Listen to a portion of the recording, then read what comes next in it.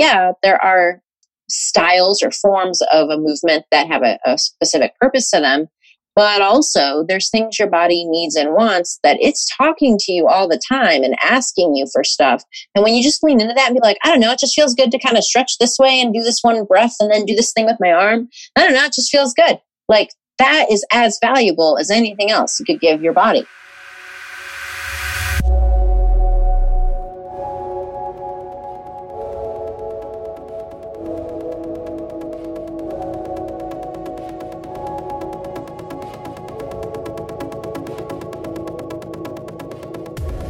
Welcome to This Thing Called Movement, a podcast exploring the medium of movement and looking into how it has the capacity to transform not only our physical bodies, but potentially every other facet of our lives. I'm your host, Marie Janicek. As a former dancer, personal trainer, and much more, I've been able to experience a wide breadth of transformation and revelation using the medium of movement. It is my passion to share its capacity and its depth in as many ways as possible, which is why I have created this podcast for you. Join me as I dive into deep conversations with a wide variety of individuals across many fields and backgrounds to gain insight into their own unique movement experiences, the transformations that resulted, and how movement has affected their lives at large. The goal of this podcast is to empower you to find your unique relationship to movement, allowing it to be a journey of self-exploration, authentic curiosity, and connecting to yourself. I hope hearing these guests speak about their movement relationship and experiences will help empower you to begin to explore movement in your own way, in your own life.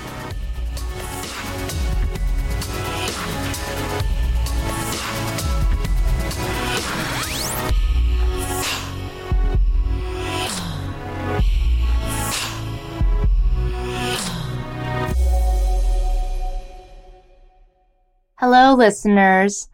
Today on the podcast, I have guest Kate Galliette, a movement coach who specializes in helping everyone she works with understand the full potential in their bodies by debunking the limiting beliefs they are currently living with. Kate and I got into so many good deep dives here. We talked a lot about our own experience as movers and as coaches, and we dug into some really important and interesting topics in particular. A couple of my favorite highlights from this episode are allowing yourself to follow curiosity above all else. Kate shares an incredible story with her own career and how that has served her. Another one was talking about the importance of allowing your body to communicate to you and being willing to listen to the communication signals it gives. And finally, probably one of my favorite moments in this episode was discussing the inherent lessons and opportunity that are present in obstacles and hardship when we are working through our own movement practices in our lifetimes. I hope you guys enjoyed this episode as much as I did. Kate is such a warm and intelligent and really highly esteemed professional in the field. If you don't know of her yet, please check her out. But in the meantime, please relax, sit back, tune in, and enjoy.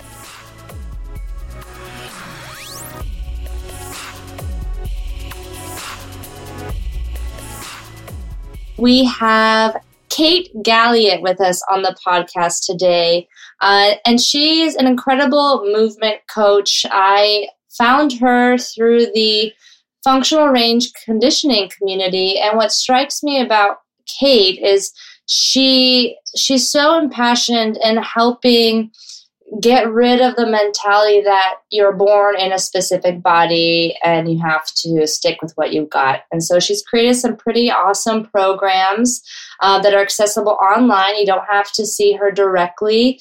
including the Unbreakable Body, where she helps anyone who comes into contact with this program unlock their movement potential and be the freest they can be. So, Kate, would you mind introducing yourself to our audience today? Absolutely. Thank you for the opportunity too. So as you mentioned already, I'm a movement coach. I've been doing that for moving into my 17th year now. And all of what people get to see online in my blogs and in my programs and my coaching stuff is the kind of the culmination of all of those years spent in person coaching clients back in Chicago when I lived there before I moved west to Utah. I felt really fortunate that I was able to work in a commercial gym for a number of years, a really, really large corporate commercial style gym. I was able to work in a chiropractor's office, working with folks to make sure they didn't have to come into the chiropractor as often because they were getting stronger and more mobile. And then I was really fortunate to be able to have my own gym as well for a number of years in the suburbs of Chicago. So that huge span of experience types really allowed me to gain a lot of knowledge and experience working with a lot of different kinds of folks. And the thing that has remained constant amongst all of that has been that my one thing that drives me the most as a coach is helping people recognize that they have limitless potential and that they can do anything they want with their body.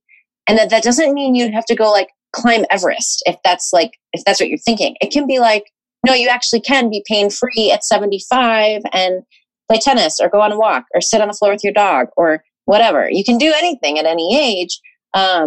And that really is the driving factor of everything I teach, which is why when you mentioned like the Unbreakable Body coaching program, everything in that program centers around helping you unlock your movement potential and building your foundational strength and your mobility. And more so, teaching you how to do it on your own. Because I think any good coach is a good coach if they help you get to a point where you can do it on your own moving forward, because what really is empowerment if you don't feel like you can take care of yourself, like you always have to rely on a book or a program or a person or something else. So I've spent the last 16 going on 17 years getting to teach people how to do that.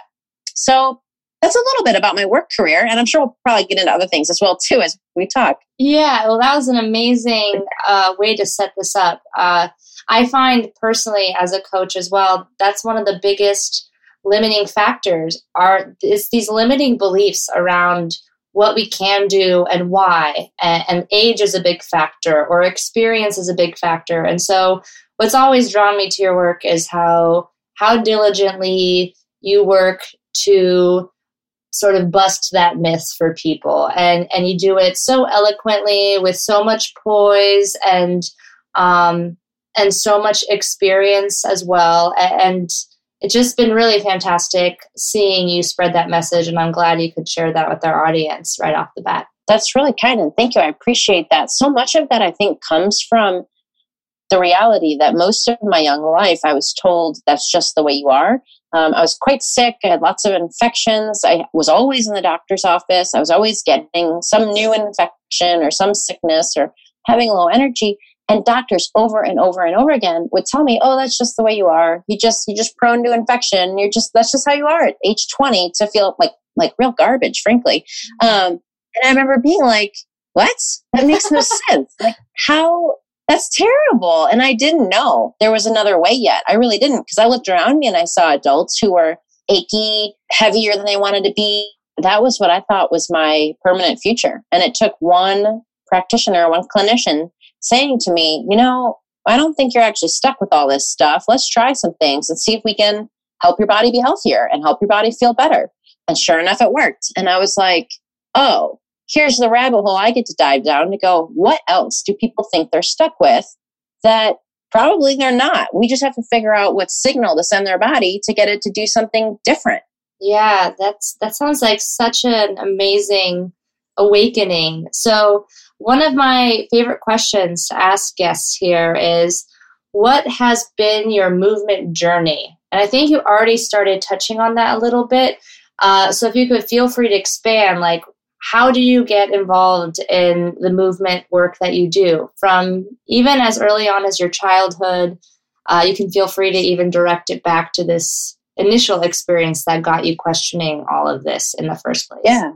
Yeah, I think that's a great question because I think, at least in my own experience, I can't speak for others. Sometimes it's pretty easy to look at those around you and go, oh, easy for them. They've always been like that. They've always been fit or thin or strong or injury free or whatever we project onto them, or we think that they are. So I always love sharing kind of where I came from. I was that tomboy kind of not thin, but not heavy kid. I was always just kind of like athletic and sporty built, but didn't really think much beyond like, can I do the sports I want to do? And then that carried me all the way through high school. And about college time, I was like, oh, wait, no, I don't want to be a college athlete. School sounds hard enough on its own. I better just do the school stuff.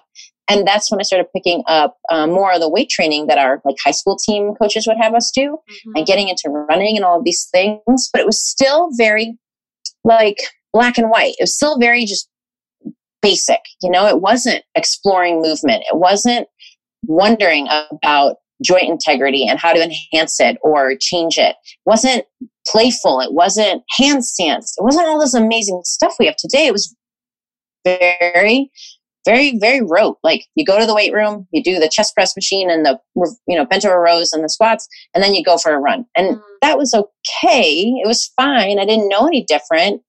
But I realized along the way, and this is the gift that movement and fitness I think always has on offer for us, I realized along the way that it didn't fully support my like overall well-being because it was too easy to get bored for me personally. I know some people love weights and running. It was too easy for me to get a little disordered about it, like running as a form of like punishment versus self-care, weightlifting because it's how you define yourself versus how it makes you feel good about yourself. And those particular things gave me some insight into, I don't love that as much. And I don't love kind of some of the things it brings out from me. But in that, I was able to start unpacking those things. Why did I find it boring? Why did I use it as punishment or as reward or as anything other than care for my body? Yeah. And that led me along the way, just kind of at my house at the age of like 23, like just trying to work and make ends meet and trying not to go out a lot because I was trying to save money, and like Googling on the internet to find anything that was interesting to me about fitness and movement and all of these things I didn't quite yet understand. And I started finding more of the movement stuff that you and I are talking about here, that your whole podcast seems to be centered around, that stuff that is not quite as black or white or as definable as that's weight training or that's running or that's gymnastics. It's more of an expression, more of a huge genre instead of just a very specific thing. And I started gravitating towards all of that, going, oh, this is interesting because it lets me explore a lot of stuff. And it feels like an easier way to build a healthier relationship with fitness for me. And indeed it was. And that led me down all these other rabbit holes to go, wow, why do people's arches fall flat? How can we change that? Why do people's hips hurt? How can we change that? And it gave me all of these different pieces of knowledge that I then got to try out on my clients in that commercial gym all those years ago. Yeah. That led me to where I'm at today. Wow. It's fascinating to me that, at 23, you were already asking these questions for yourself. Had you had any experiences related to movement that did feel empowering and exciting to you? And was that part of the reason why you were asking them?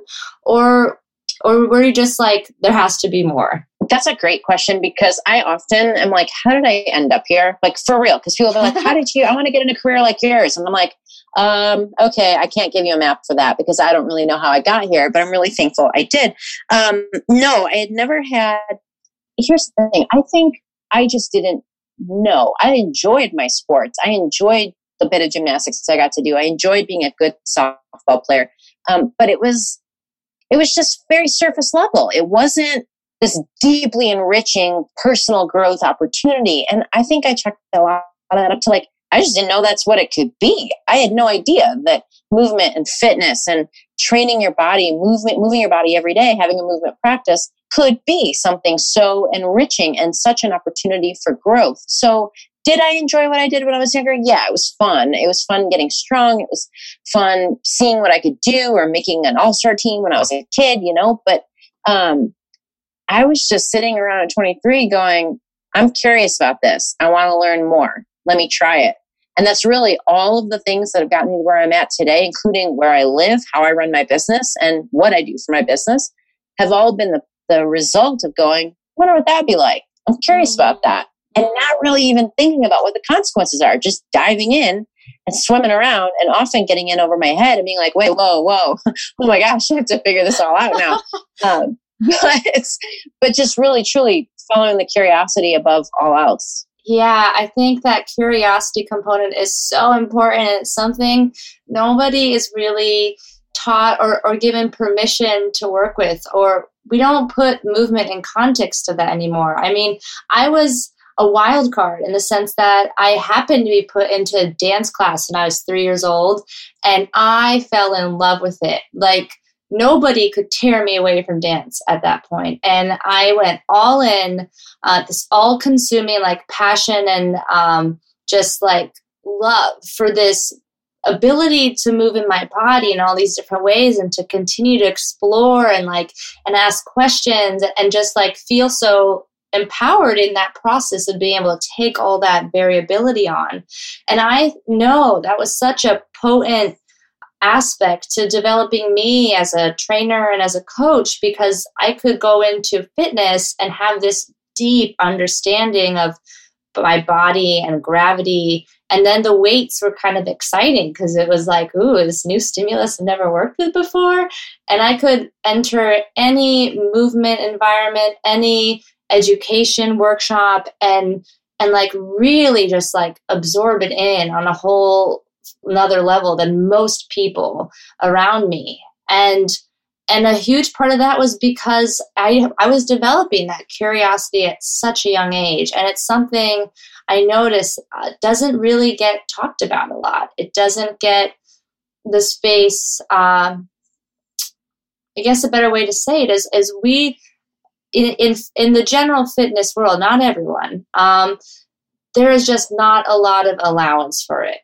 Right? It's not considered. No, I'm with you. You should investigate your curiosity, not go for what the best workout is, because that doesn't really exist, right? It's more about your why. Why are you doing it? Is it interesting to you? Because if it's not, and you're not excited by it in some way, you're probably not going to want to do it. Yeah. Wow. That's so amazing. You got to have that at such a young age. I hope you always cherish that, because I'm betting, at least in my circle of friends growing up and in my own experience, that wasn't the case for everybody. And that's just really wonderful that you were able to cultivate that ability to go, oh, it's okay for me to ask questions and try it this way and change a little bit. So it is kind of my own version of this and see how that's different from this other way. So that's incredible. And I'm right there with you. And it's funny because even as this has changed a bit over time, where we do have this whole world of movement that kind of wasn't really in the mainstream at all until the last several years or so.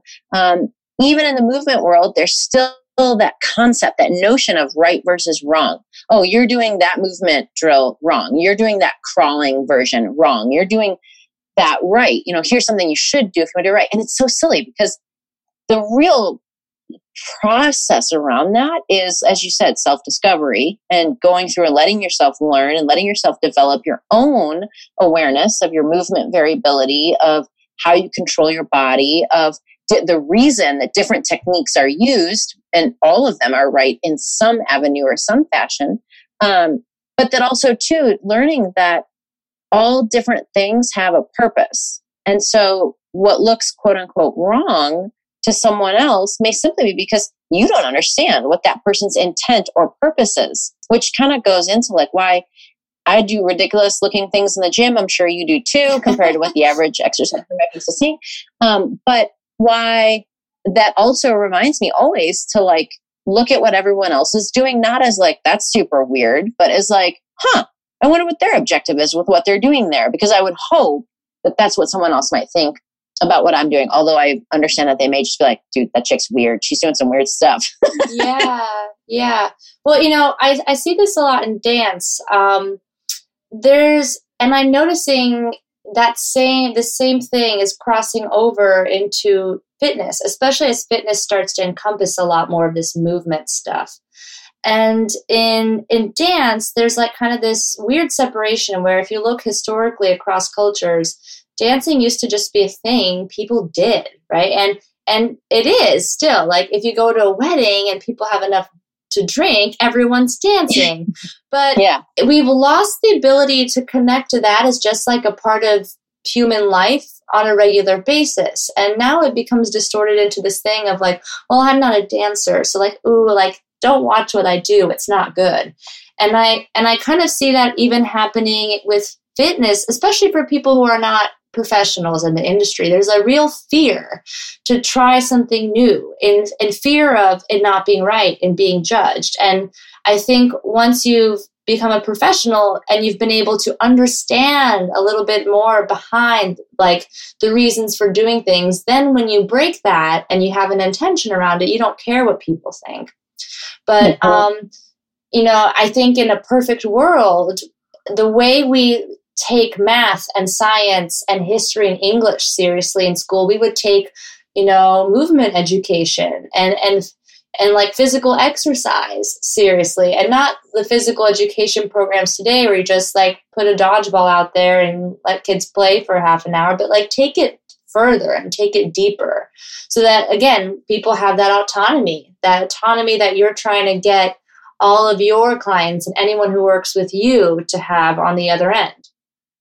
Absolutely. And a part of that too, and to your point about instilling it earlier in kids is, and for all of us adults going, well, it's too late to be a kid, but not really. You can still learn all this stuff, is getting the practice of feeling dumb and clunky. Because when you think you're not good at something, I'll use myself as an example.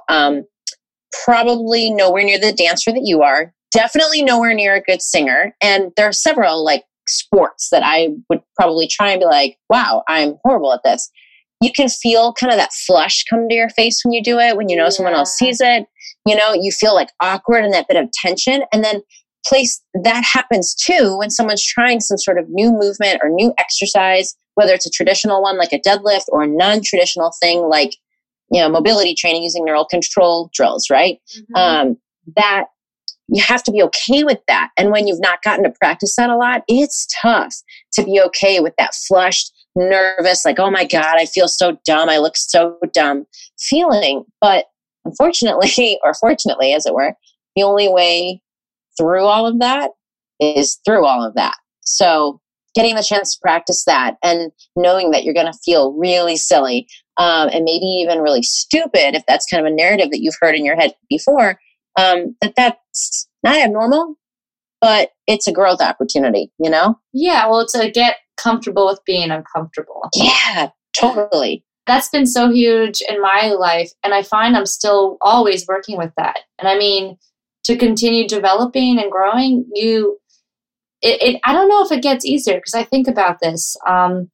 It doesn't. I think it just like you start to realize like this is okay. This is part of it. Like it's temporary. It doesn't mean I'm actually terrible. It's just my first try. And I think that I've noticed even allows me to be gentler on myself in things that aren't movement related. Like, trying something new and daring in like social interaction, like putting yourself out there, like to be with someone you really like, or, even with like career and business stuff. I found it to be such an important practice, not just even to like develop movement, but other things too. Couldn't agree more. Yeah, very well said. Oh, thank you. This was so great. I'm curious because movement is such a big word. And I'm realizing everyone kind of has their own unique definition of that. So, Kate, what is your definition of movement? That is such a major question, right? And offers so many opportunities for exploration. I remember when this movement thing first started getting going, like seriously 15 years ago, I remember just being like, yeah, the stuff I teach is there's strength work and barbells and things you'd probably recognize, but also there's like all this other stuff. I don't know. It's really hard to describe. And just being like, wow, this is like the worst marketing of all time. Which is why I started saying like, look, I help your body feel and move well. That's what happens when we do this work. But I remember when this was kind of coming up in the world, being like, movement. Where are the parameters here? What is all this? Is it just gymnastics? Is it dance too? I don't know. But I think it's really cool. I'm sure as each person you talk to shares a different definition, to kind of hear where everybody's at is probably really awesome. So I'll add mine to the list. And say that for me, movement is your expression of yourself. And that doesn't mean if you're slouching right now while you listen to this podcast, or if you've been sitting all day and you haven't gotten up to do any movement, or that you just did 6 hours of yoga and you're like glowing with like yoga happiness, that none of them are better or worse, that it's all just expressions of you. So truly, how you're breathing is an expression of you. How you're moving or not moving is an expression of you. And that's 100% fluid, because day to day changes, hour to hour changes, and your focus and values and intentions and needs all change too. I mean, for example, now just even the breathing thing, if I were really nervous, but really excited to be here, I'd be breathing differently than how I am right now, where I'm really enjoying our conversation. I'm very relaxed. It feels like I'm hanging out with a friend, having coffee, and chatting about fun stuff. And if you ask me a question that I'm like, oh my God, I don't think I know the answer to that, my breathing might change then. Yeah. All of it's just an expression of us. Actually, I have not gotten that definition before. That's a new one. Cool. It's amazing, though. I totally agree with you on that. I think movement can be so many things. And especially as a dancer, like, the reason I loved it so much as a kid is I didn't feel I had like a place to express myself. Not verbally, not even in terms of, I don't know, just like walking and talking how I wanted to. So the reason why I was like so intensely married to dance as a medium was because it was a place I could be exactly whoever I was in that moment. If I was sad, I would be sad, right? And I would let it out. And if I was happy, I could be exuberant and let it out. But it always just allowed me to sort of express whatever was going on and have like this release around it or expand it. Whatever needed to happen could happen. And I think that potential doesn't lie in dance alone. You know, like you said, like movement is a form of expression that is available to you at any time if you're aware of it, if you're willing to tap into it. And you can always use movement as a vehicle to shift if you're feeling stuck or if you need a little breath of something new, right? You could even use breath for that. So I think that's such a fantastic way of looking at it.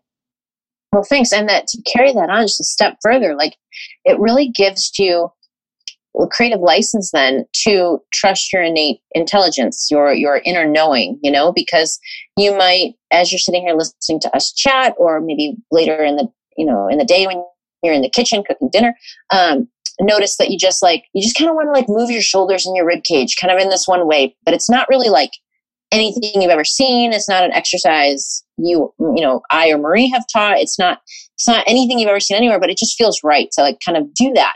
And that goes along with like, there are styles or forms of a movement that have a specific purpose to them, but also there's things your body needs and wants that it's talking to you all the time and asking you for stuff. And when you just lean into that and be like, I don't know, it just feels good to kind of stretch this way and do this one breath and then do this thing with my arm. I don't know, it just feels good. Like that is as valuable as anything else you could give your body, you know?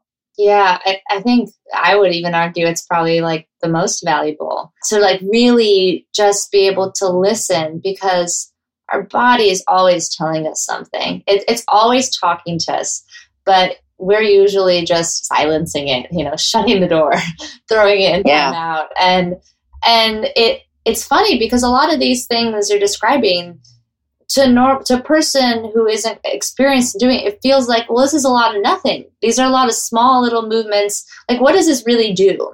But if you have a little experiment with yourself for maybe 2 weeks or even just one, and you really try and pay attention to when those signals come up and just do whatever your intuition or your gut is telling you, no matter how silly or small it feels, you'll start to notice big shifts in the other stuff. Like it'll change how you show up in a workout. It'll change how you show up if you try and like go play volleyball with friends. Even like hanging out with kids, or like if you're a grandparent, hanging out with grandchildren. It's amazing what those small little shifts, when your body is signaling you, if you meet your body where it's at and you nourish it with that, it'll provide so much more. Absolutely. Absolutely. And if that's something someone's never done before, I think that's where the value of deciding something you want to learn kicks in.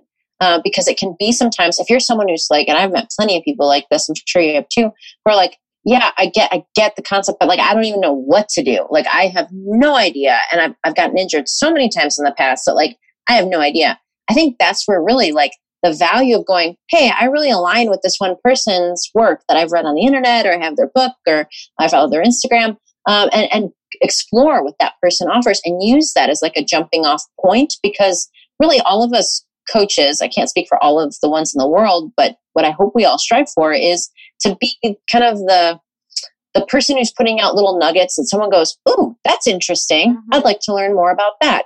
And then it furthers their journey to get going from there. Mm-hmm, exactly.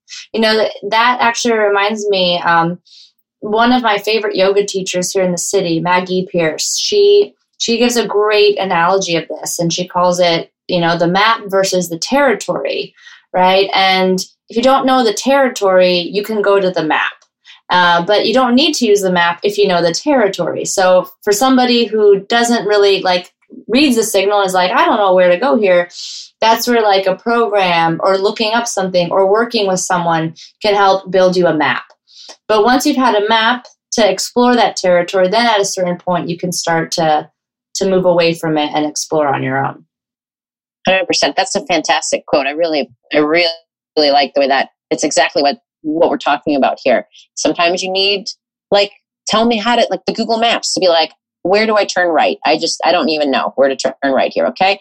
And then over time though, you learn the city, and kind of like when you move to any new city too, when you start to get that feeling like, oh, I vaguely know where 7th Street is. Oh, I vaguely know where State is. Yeah. Okay. I think I can make my way over there. And then as you go along the way, you start to find the more faster direct routes, you find the scenic routes, you find all this stuff. But kind of mixed in this whole theme we're talking about is like, you got to go on the journey. You got to be willing to be like, I'm going to step off my comfortable little spot here that maybe isn't as comfortable as I'd like it to be because I have aches or pains, or I haven't reached the goal I have in mind, or I don't know how to get to the goal I have in mind.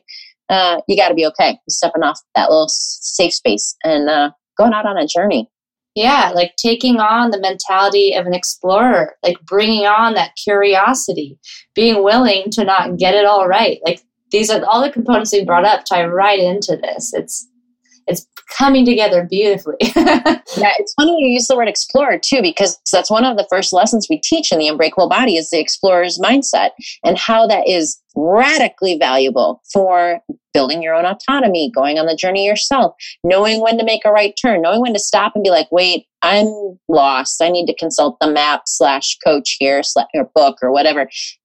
So the explorer's mindset is so crucial to really being able to collect important data, make good use of it, make good choices from it, know when to shift gears if you need to, and know when to stop and raise your hand and be like, I'm lost. I need some help. Somebody point me in the right direction here. Yeah. And I love that. I love that you start your program with that, because I also see, I label myself as a coach because that's what I am, but I don't know if that label is entirely right, because sometimes there's this model of coach and student, and I don't really like to see it that way.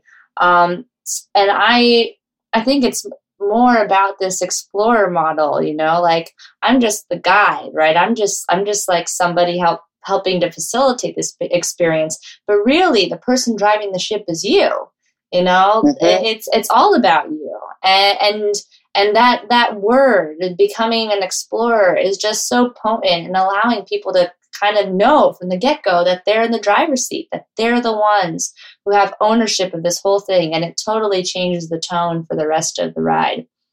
Absolutely. Awesome.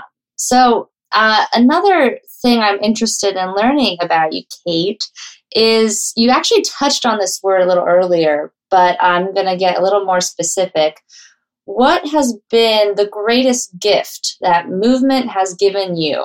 goodness. And this is, I think I just saw this somewhere else too. I forget who is, you see so many things when you're reading email and checking Twitter and all of that craziness. But it's funny that now this is going to come up here and it came up there, which means it's probably up for me as something I need to hear. The for real greatest things that gifts that movement has given me is when I've gotten injured and I've had to learn about that part of my body in a much more detailed way than I even had in my schooling prior to that, and figuring out ways to heal it and address the mental hurdles that came up and answer the questions for myself about like, well, what if you could never do this again? Then what? Or why did this happen? Did you ignore some signal, or had you not been looking at this at the most important level that you could and giving it the time and attention it was telling you it needed before the injury happened? And so all the other stuff is fun. Like getting your first pull-up is really fun. Getting stronger at rock climbing is really fun. Being able to run, that's sort of fun. But the greatest gifts have really come out of like the lessons that I've had to learn about like me and my life and my existence that have come through getting injured and having to learn more through that injury. You never wish bad things on yourself or anyone else, but there's always an opportunity to learn and grow in every quote bad or challenging situation, which maybe you wouldn't even get those lessons any other way. It's hard to know and kind of go backwards and go, well, how else could I have learned this lesson? But if you can see that there's a lesson in there for you, it's yours for the taking, and more than likely is a big lesson that you needed to learn in your life. I really like that. I'm going to kind of tailspin off of that.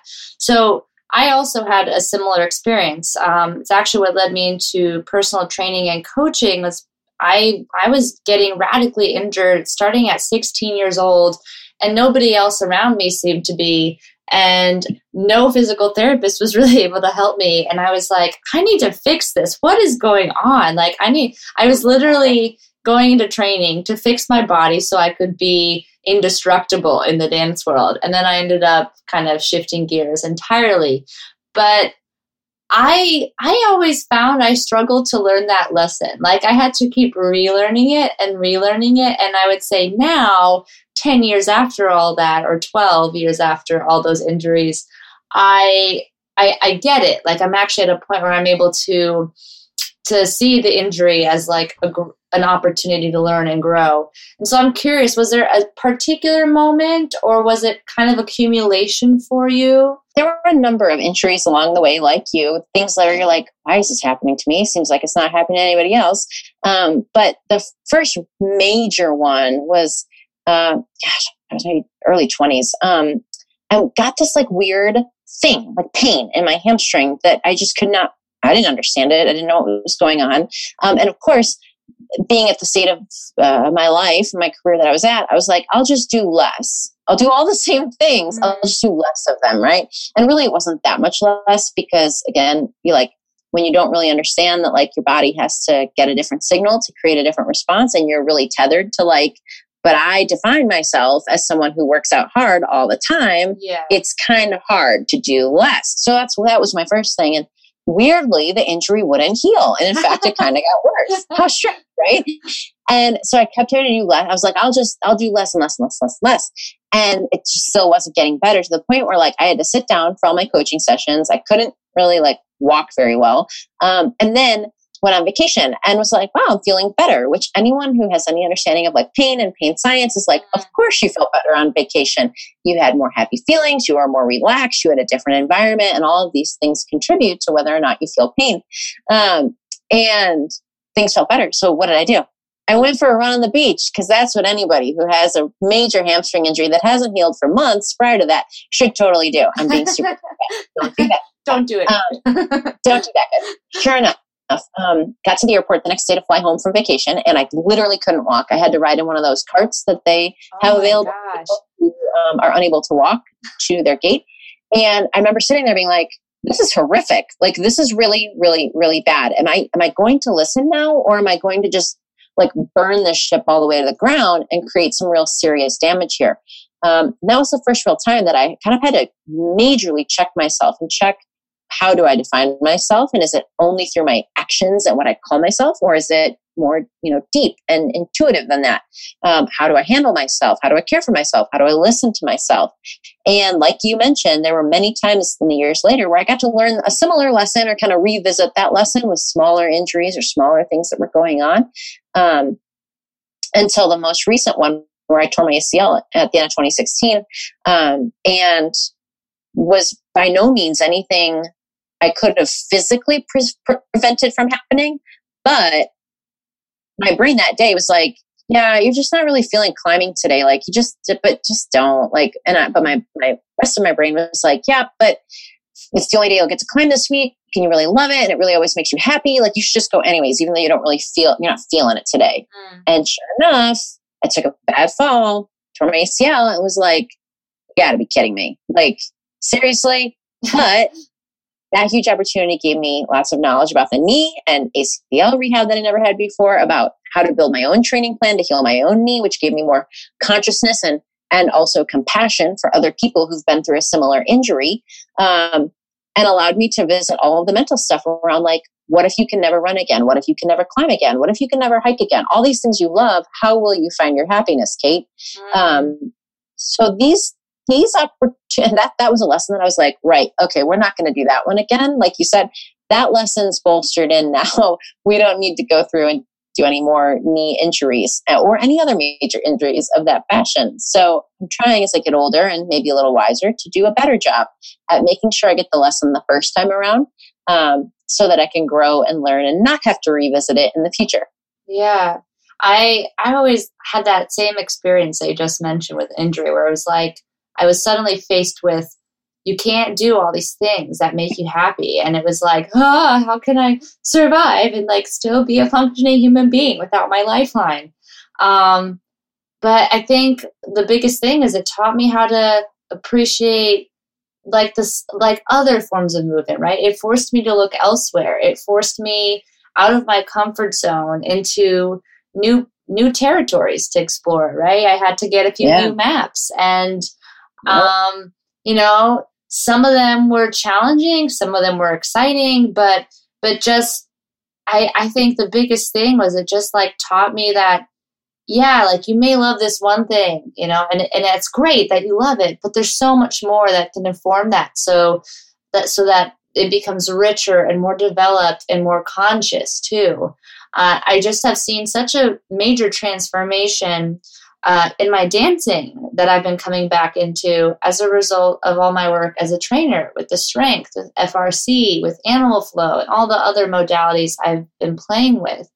And it's so fascinating now as I've been building like a practice in stillness and meditation to notice even how that is influencing it. So I love that.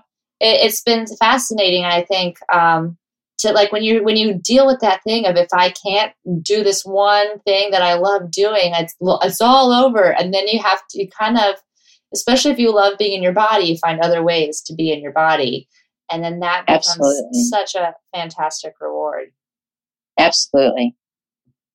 I'm curious. So after you were dealing with like the knee rehab, like what, after that climbing fall, because I know you love climbing, like everything you post is like you traveling to some remote area and like it's fantastic. But what other stuff did you have to come into contact with? Was it mostly methodologies around rehab, or were there some other things too? So with the knee rehab, I had to really take a hard look at all the tools that were out there and available to me and pick and choose amongst them, which meant going in and trying some things and kind of lining it up with, do I see results with this? Is there some sort of reason I'm seeing results with this? Or am I just, putting my own placebo effect into it? But it gave me this just really great crystal clear reminder that everything out there is a tool. And all of those tools can be valuable in some way, shape, or form along the path of the healing journey.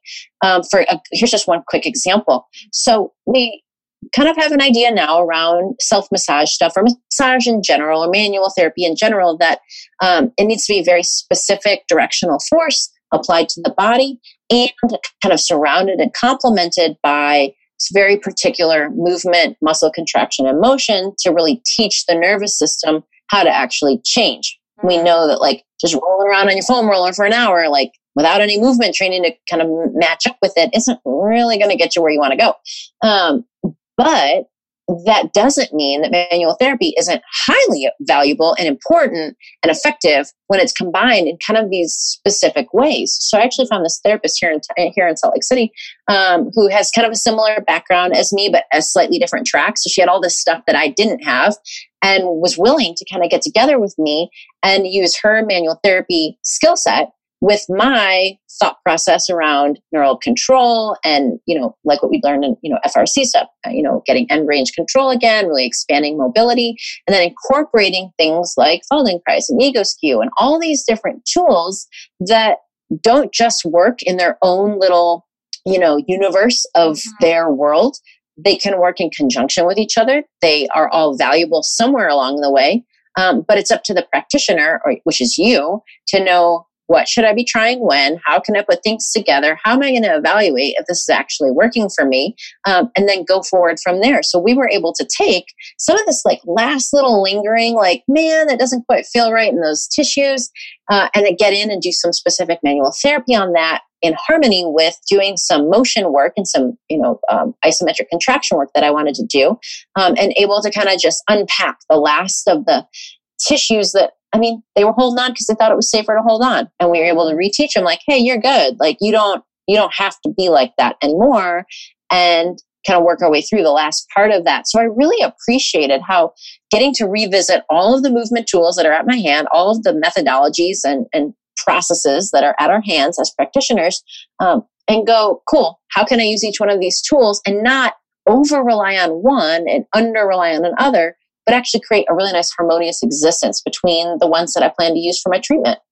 That's really amazing. Wow. It's fun. And it's like, well, to me, that's, I don't know, I'm super loyal in all the ways, but I'm also like, but there's good stuff at this one thing, and there's good stuff in this other thing, and there's good stuff in this other thing, and they're all really awesome tools at the right time. Wouldn't it be great if more people understood how to use all the different tools and put them together, like we were talking about earlier, in a way that their innate intelligence, their autonomy, their personal self is like, this is how we should do it. And not just willy-nilly, like, you look at the science, you understand it, you get the concept in your brain so that you know what you're using and what you're playing with, but that you can go, I'm going to put this whole thing together in a way that totally suits where I'm at right now, instead of trying to mash yourself into one book, system, framework thing that kind of works in a lot of ways, but doesn't totally work 100% for what you're dealing with right now. I don't know. I just find it way more fascinating to look at all the tools together. I agree. It's like,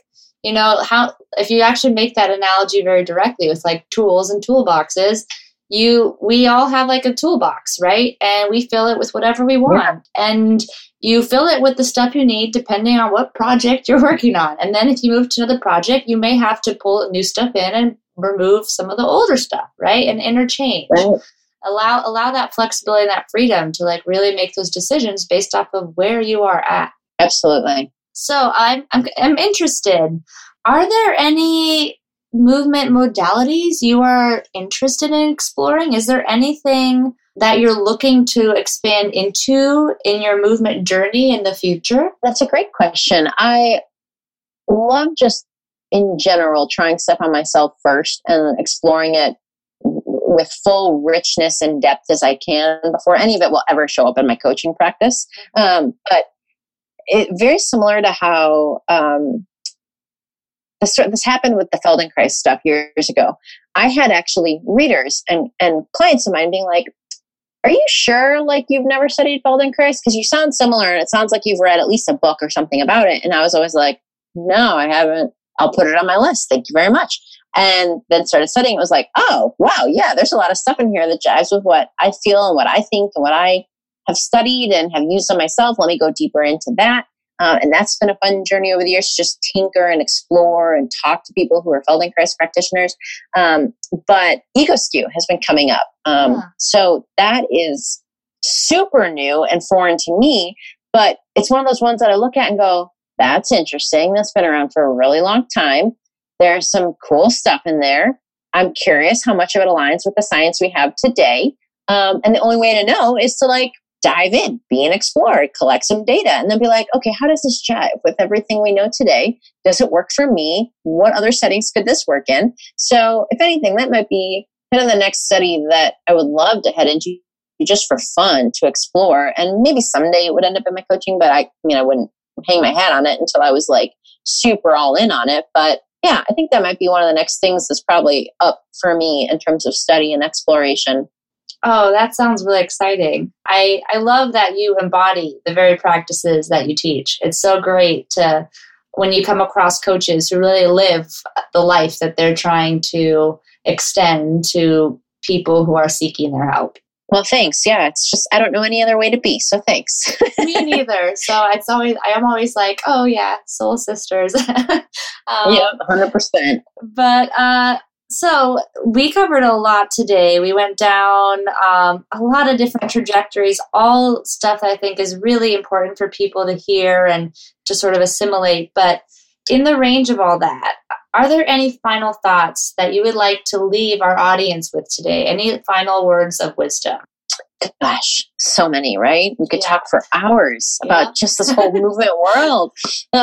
But if there's any one thing I would maybe like a call to action to sort of leave for folks is to, next time you go into your workout or your movement practice, whatever you call it, it's kind of all the same thing when you go move your body. When you go into that, explore the things that you absolutely love and the things that you're like, I hate this, but I know I'm supposed to do it. And pick one of those things and unpack that a little bit. Like, why do you love it so much? Or why do you hate it so much? Or tolerate it, I suppose I should say. But you don't really have a lot of passion for it.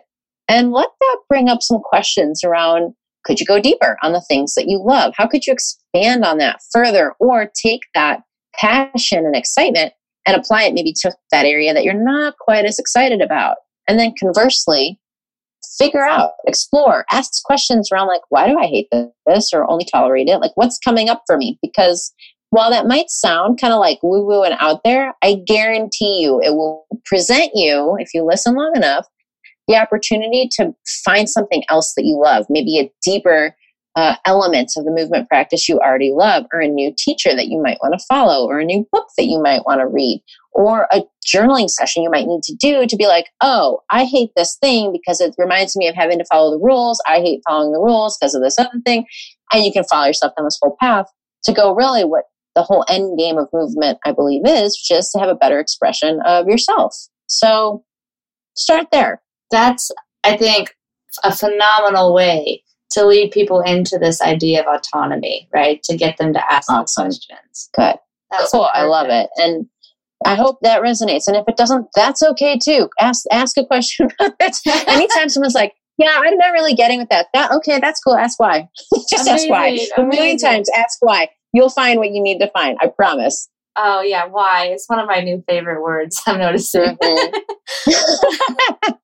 Can't say it enough. Yep. Well, Kate, thank you so much for taking the time to chat with me about this thing called movement. It was such an awesome hour, kind of debunking all the intricacies of it, learning more about your journey. And I really thank you for putting your heart and soul into the work you do, and for showing up for our audience to share more about who you are and how movement has shaped your life. Well, thank you so much. It's been a really fun conversation, and I appreciate you taking the time to do it as well. All right. Well, where can our audience members find you if they're interested in syncing up with you directly after this interview? Absolutely. I've got 3 spots that I kind of send folks to. This is kind of in the realm of what Katie Bowman's been talking about this last year about her online tree. I've been kind of pruning my online tree to make sure people get to where they need to for what they want to actually get. So if you want just short, quick exercise tips from me, you can go over to The Unbreakable Body on Instagram. If you want more kind of 10-minute lessons, or give or take, where we kind of expand a bit more into all realms of fitness and movement, you'll want to head over to my Move Well Essentials free Facebook group. You can just Google Move Well Essentials, or maybe not Google it, Facebook it, use the little search thing. And then if you want to dive deep on all the articles and videos that are much longer and more expansive, head over to fitforreallife.com and you'll have all of that there. Amazing. Awesome. Well, again, this has been a great conversation. Thank you so much for coming on. It was so great chatting with you. Thank you so much. And I really appreciate it. I appreciate the work you're doing and trying to share this conversation with a larger audience. Yeah, no, it was kind of an idea out of nowhere that I was like, oh yeah, I have to act on. I love that. That's the magic. I love it. Yeah. All right. Well, thanks for tuning in, guys. It was an awesome hour. I hope you guys enjoyed it as well. And I'll catch you again next week on this thing called movement.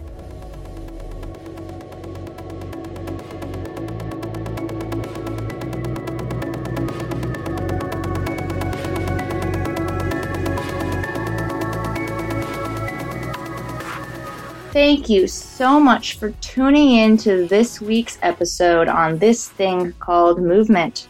I'm your host, Marie Janicek, and if you're interested in connecting with me directly, you can find me on Facebook under the name Marie Janicek and on Instagram at Marie Janicek. If you enjoyed this episode, don't forget to leave us a review and make sure to share with your friends and family.